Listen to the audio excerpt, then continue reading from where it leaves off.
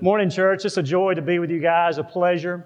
Anytime a church and a pastor allows me to come into their pulpit, I'm always humbled and grateful. Been with you guys a couple of times through the years, and I'm now kind of in the neighborhood. I'm living in Savannah last few months, working as Thomas Hammond, your new executive director, is regionalizing the missionary work around the state. I'm now in Region 6, Southeast, and with about 500 churches and 13 or so associational missionary strategists in areas serving in pastoral wellness. So thank you for your gifts that allow us to follow our calling and serve your church, your pastor, and churches like this all around Georgia. And so it's a joy. If you have your Bibles, turn to Luke chapter 2.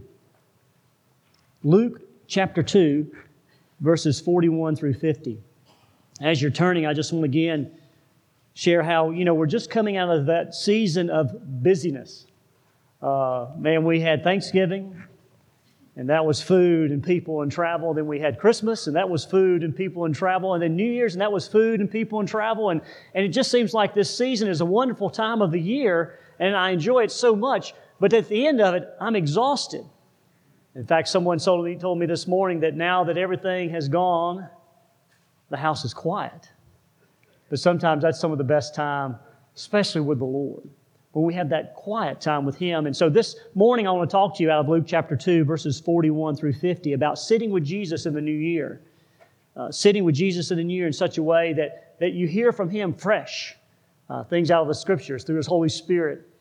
This inspired me over the holidays. Someone challenged me with this idea of sitting with Jesus in the new year. Having a recommitment to His Word and to time in prayer. And I've been seeking that and trying to stay with that every morning, every day, like never before. But let's look at the Scriptures. Beginning in verse 41 said, "Now, we know in verse 40 Jesus was filled with wisdom and grace of God was upon him." 41 says, "His parents went to Jerusalem every year at the feast of Passover. And when he was 12 years old, they went up to Jerusalem according to the custom of the feast. And when they had finished the days as they had returned, the boy Jesus lingered behind in Jerusalem. And Joseph and his mother did not know it.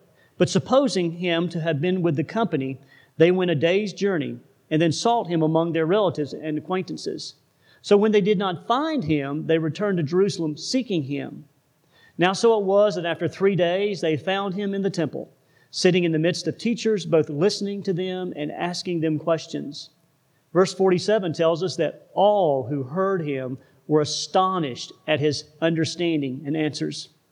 So then when he saw them, they were amazed, and his mother said to him, "Son, why have you done this to us?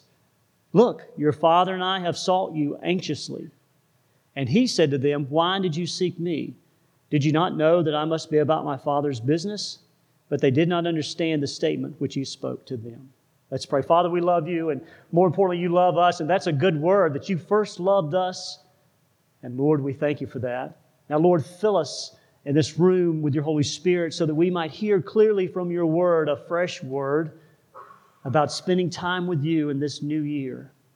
Lord, there are a lot of things in life that distract us, good things and not so good things, but we pray that we would be focused on the best thing, you.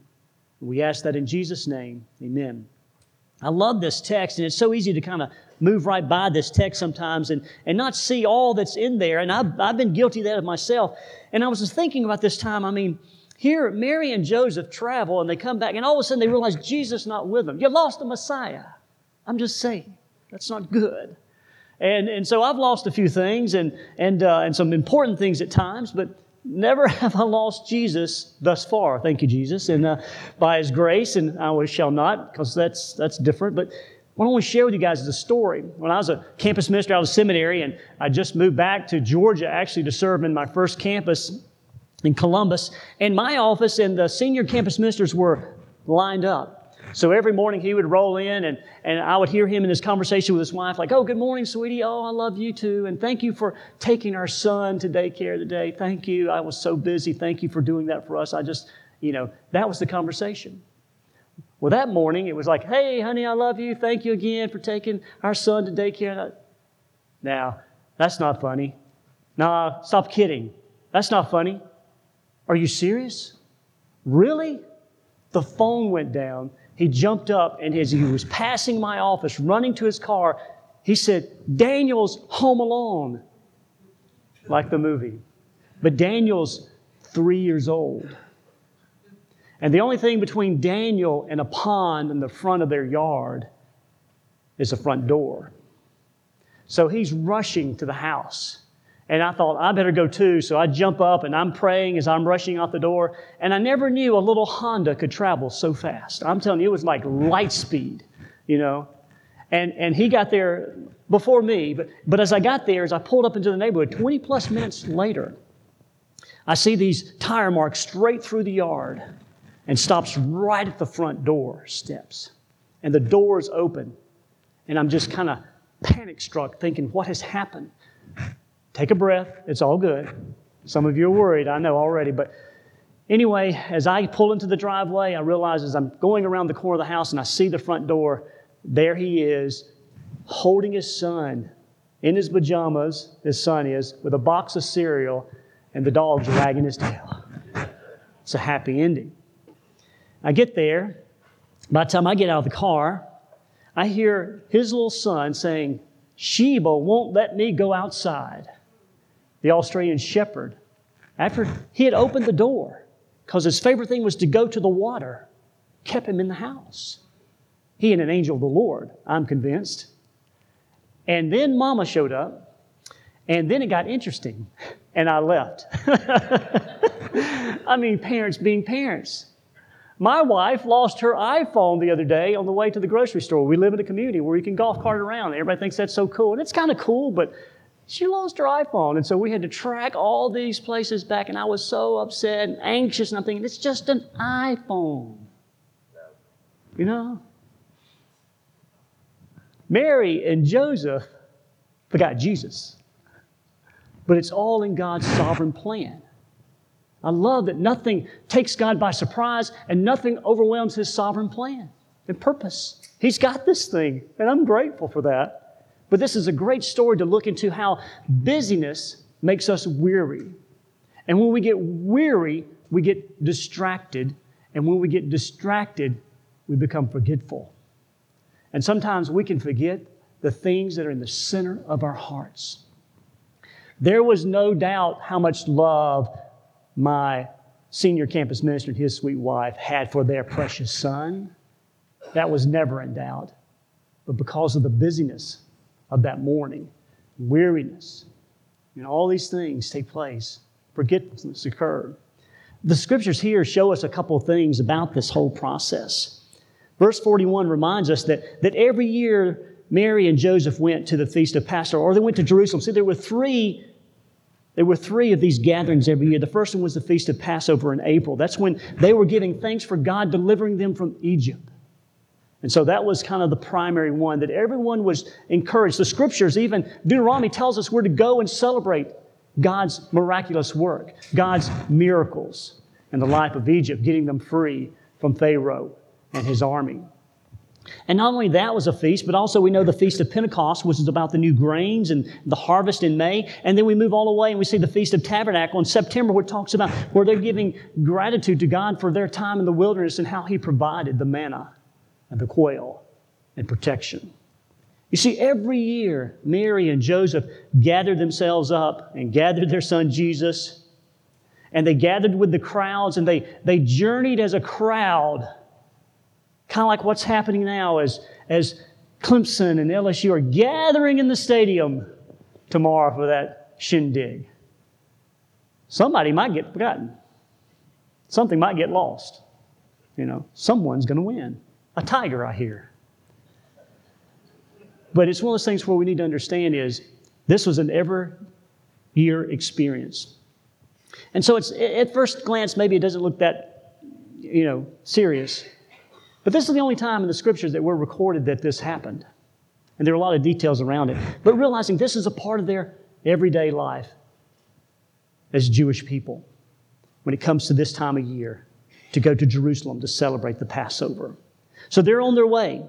And as they're on their way, they get up there and they had this wonderful time and they're busy, visiting with friends, I'm sure, and doing their worship, and all these things are transpiring. And suddenly, as they move back and they get back in the caravan and groups are heading out at different times, it's there where they realize that Jesus is not with them. He's not with them. They begin to wonder, what's going on?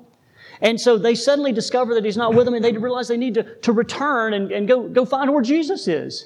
Now, we know that Mary knew who Jesus was. We know that Jesus really knew who Jesus was. They didn't know everything, and we're not sure how much Jesus even knew of Himself on this process when He's 12 years old, but we knew that there was some understanding there. So this was not just another Jewish kid that had been lost. They knew this was the promise. This was the one who came in a miraculous way, and that God was highly favored over Mary, and He was important.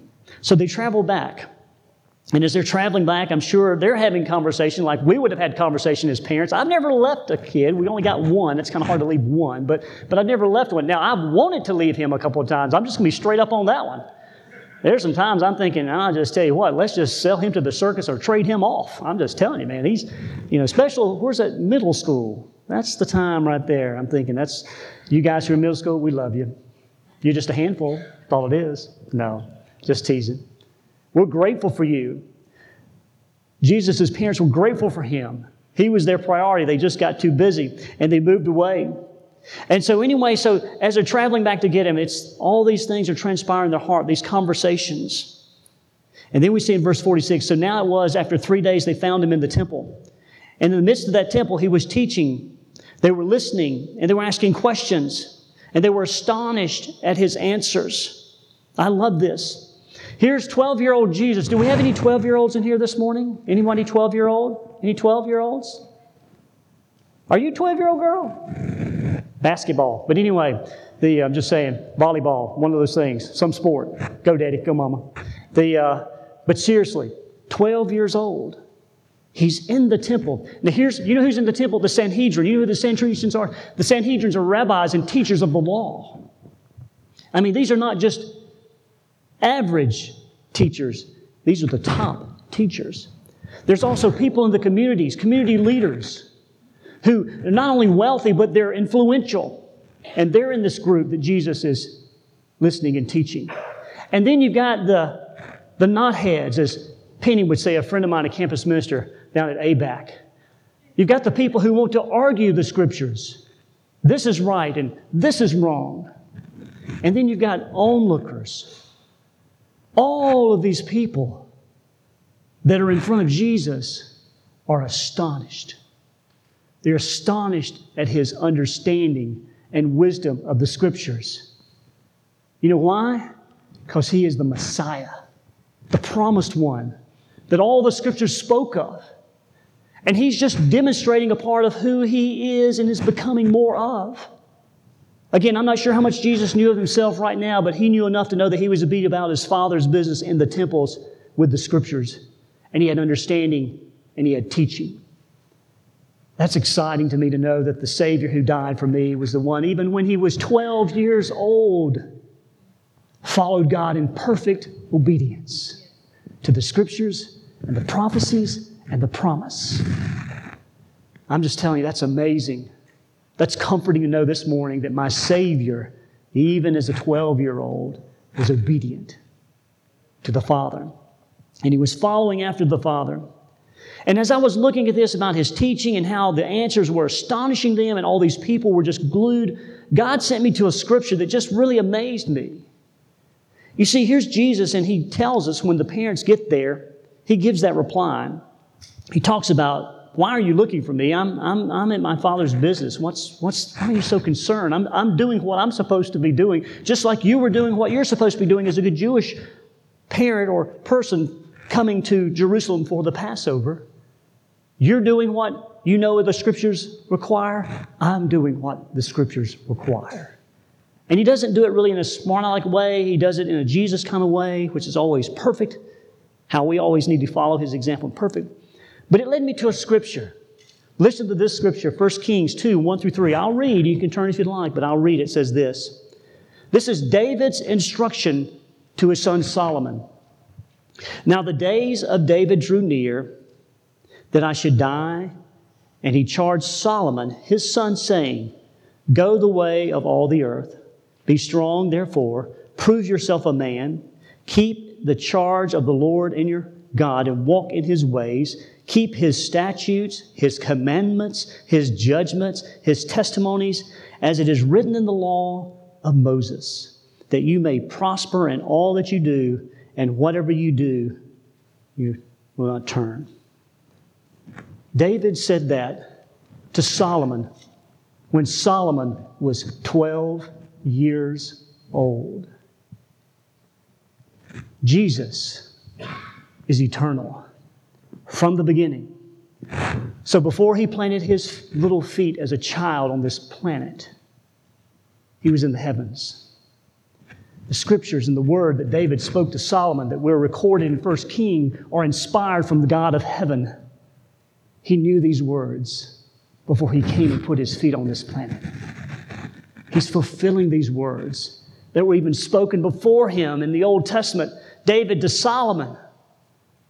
It just reminds me and encourages me that this thing is God's plan and purpose from beginning to end. There's no gaps. There's no places it doesn't fit. It all comes together in prophecy and pointing to the one we call Jesus. I love that. David saying, Solomon, be about your father's business, my business, who I am, but God is for you.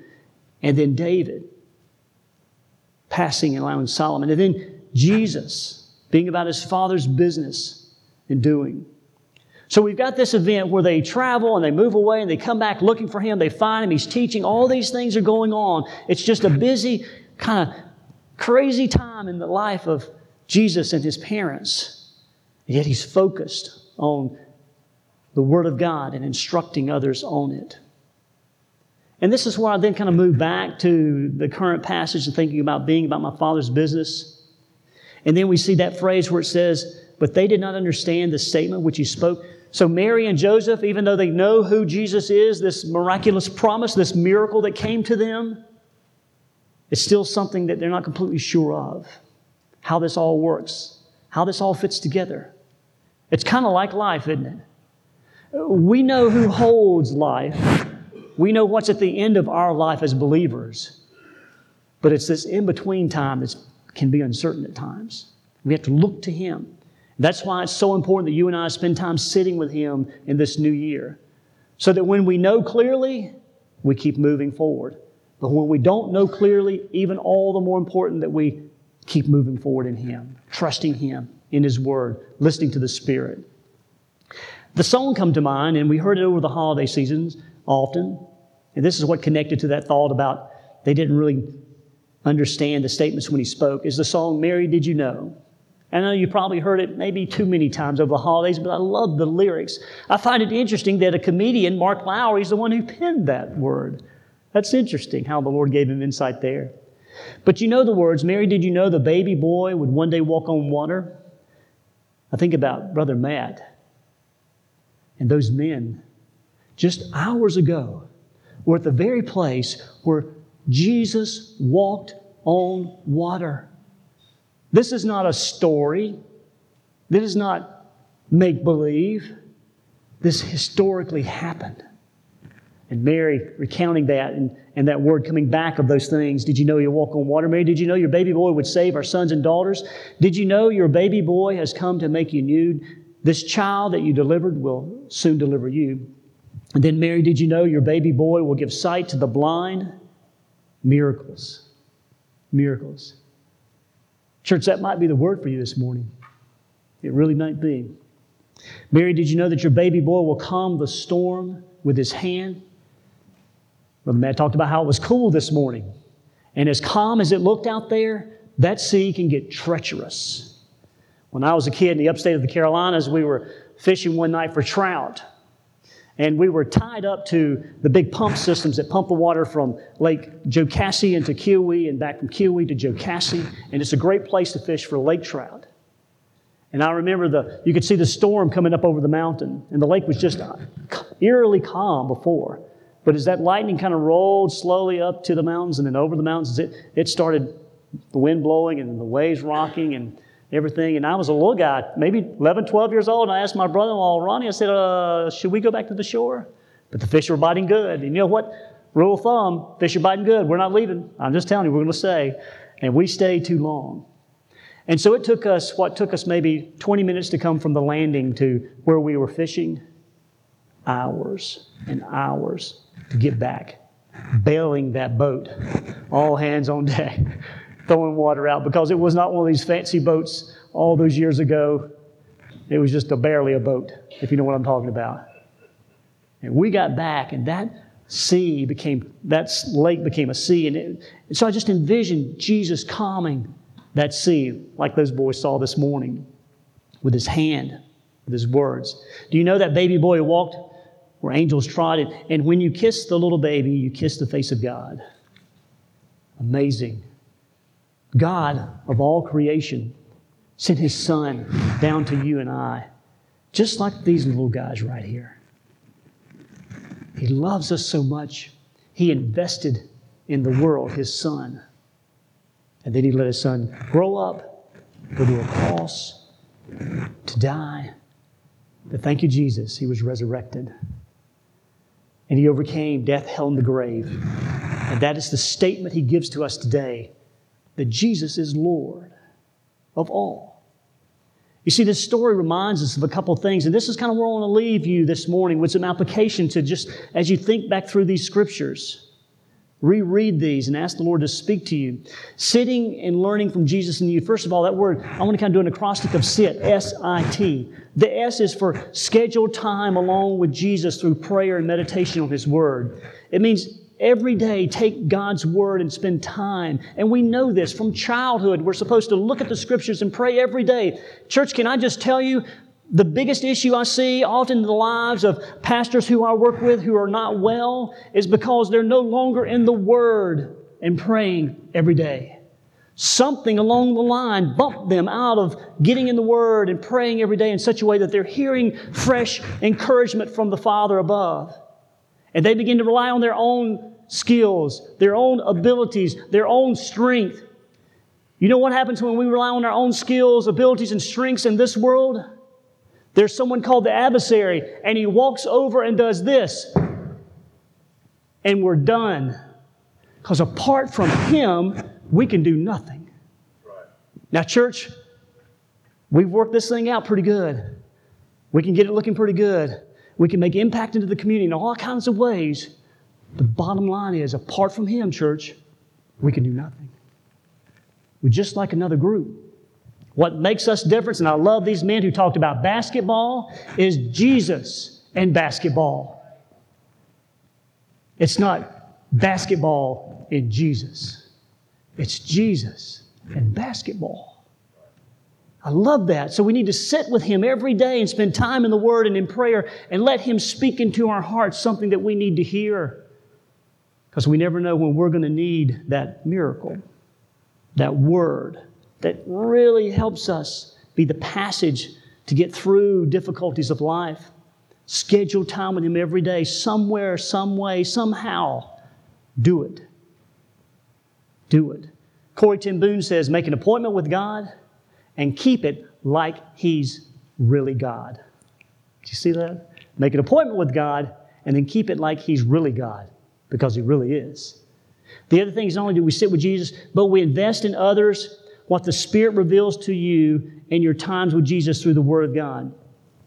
This Word tells us in Isaiah 55 that this Word never returns void. So when God speaks Word into your life, and you speak that Word into the life of someone else, one of these young ones, someone in the middle, someone on the other end of this thing in life, that Word never returns void. The words that David spoke to Solomon did not return void. His Word continues to echo all around until it accomplishes its purpose.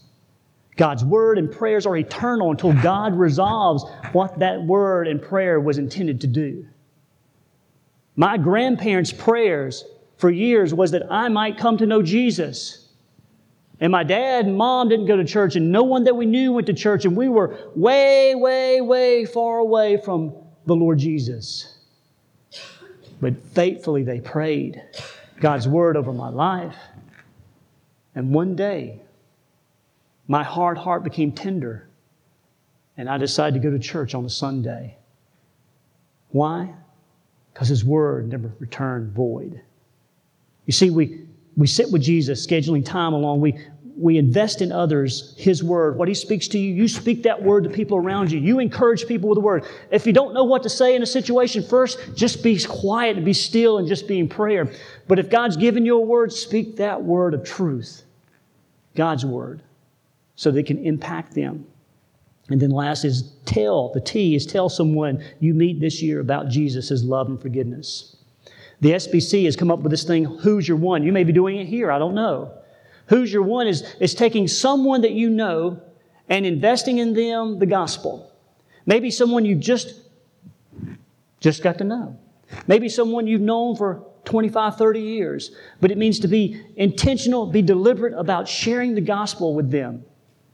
And we lived up in Atlanta area. I had Who's Your One all around my neighborhood, men who I'd invested in and worked with in different things. And I was praying and asking them to come to Jesus. I was sharing my life and looking for opportunities. And the Lord moved us. Now I'm still praying for them and I'm still looking for opportunities if we ever reconnect, but not like we connected then. I'm out of the neighborhood. I'm out of the circle of guys hanging out on the end of the cul-de-sac talking about nothing sometimes. But God's put new people around me. And I'm connecting to them in hopes that I might encourage them with Jesus' love and forgiveness for their life. So sitting with Jesus starts with time in the Word and time in prayer every day. And then we take what we heard from that time in prayer and the Word every day and invest that in those around us. But then we tell someone who doesn't know about Jesus, His love and forgiveness. Church, we got to step out and be bold. We have to do this because that's the whole purpose. Jesus came to seek and to save that which is lost. It's fellowship with the Father, fellowship with one another, meeting the needs of a community, but ultimately it's got to be Jesus and then basketball. Because if you flip those two around, the world will never hear the gospel like it needs to.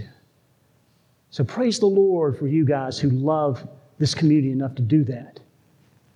Do whatever it takes, but put Jesus in the front of it and let the other thing be that vessel, that instrument to get you to hear that gospel.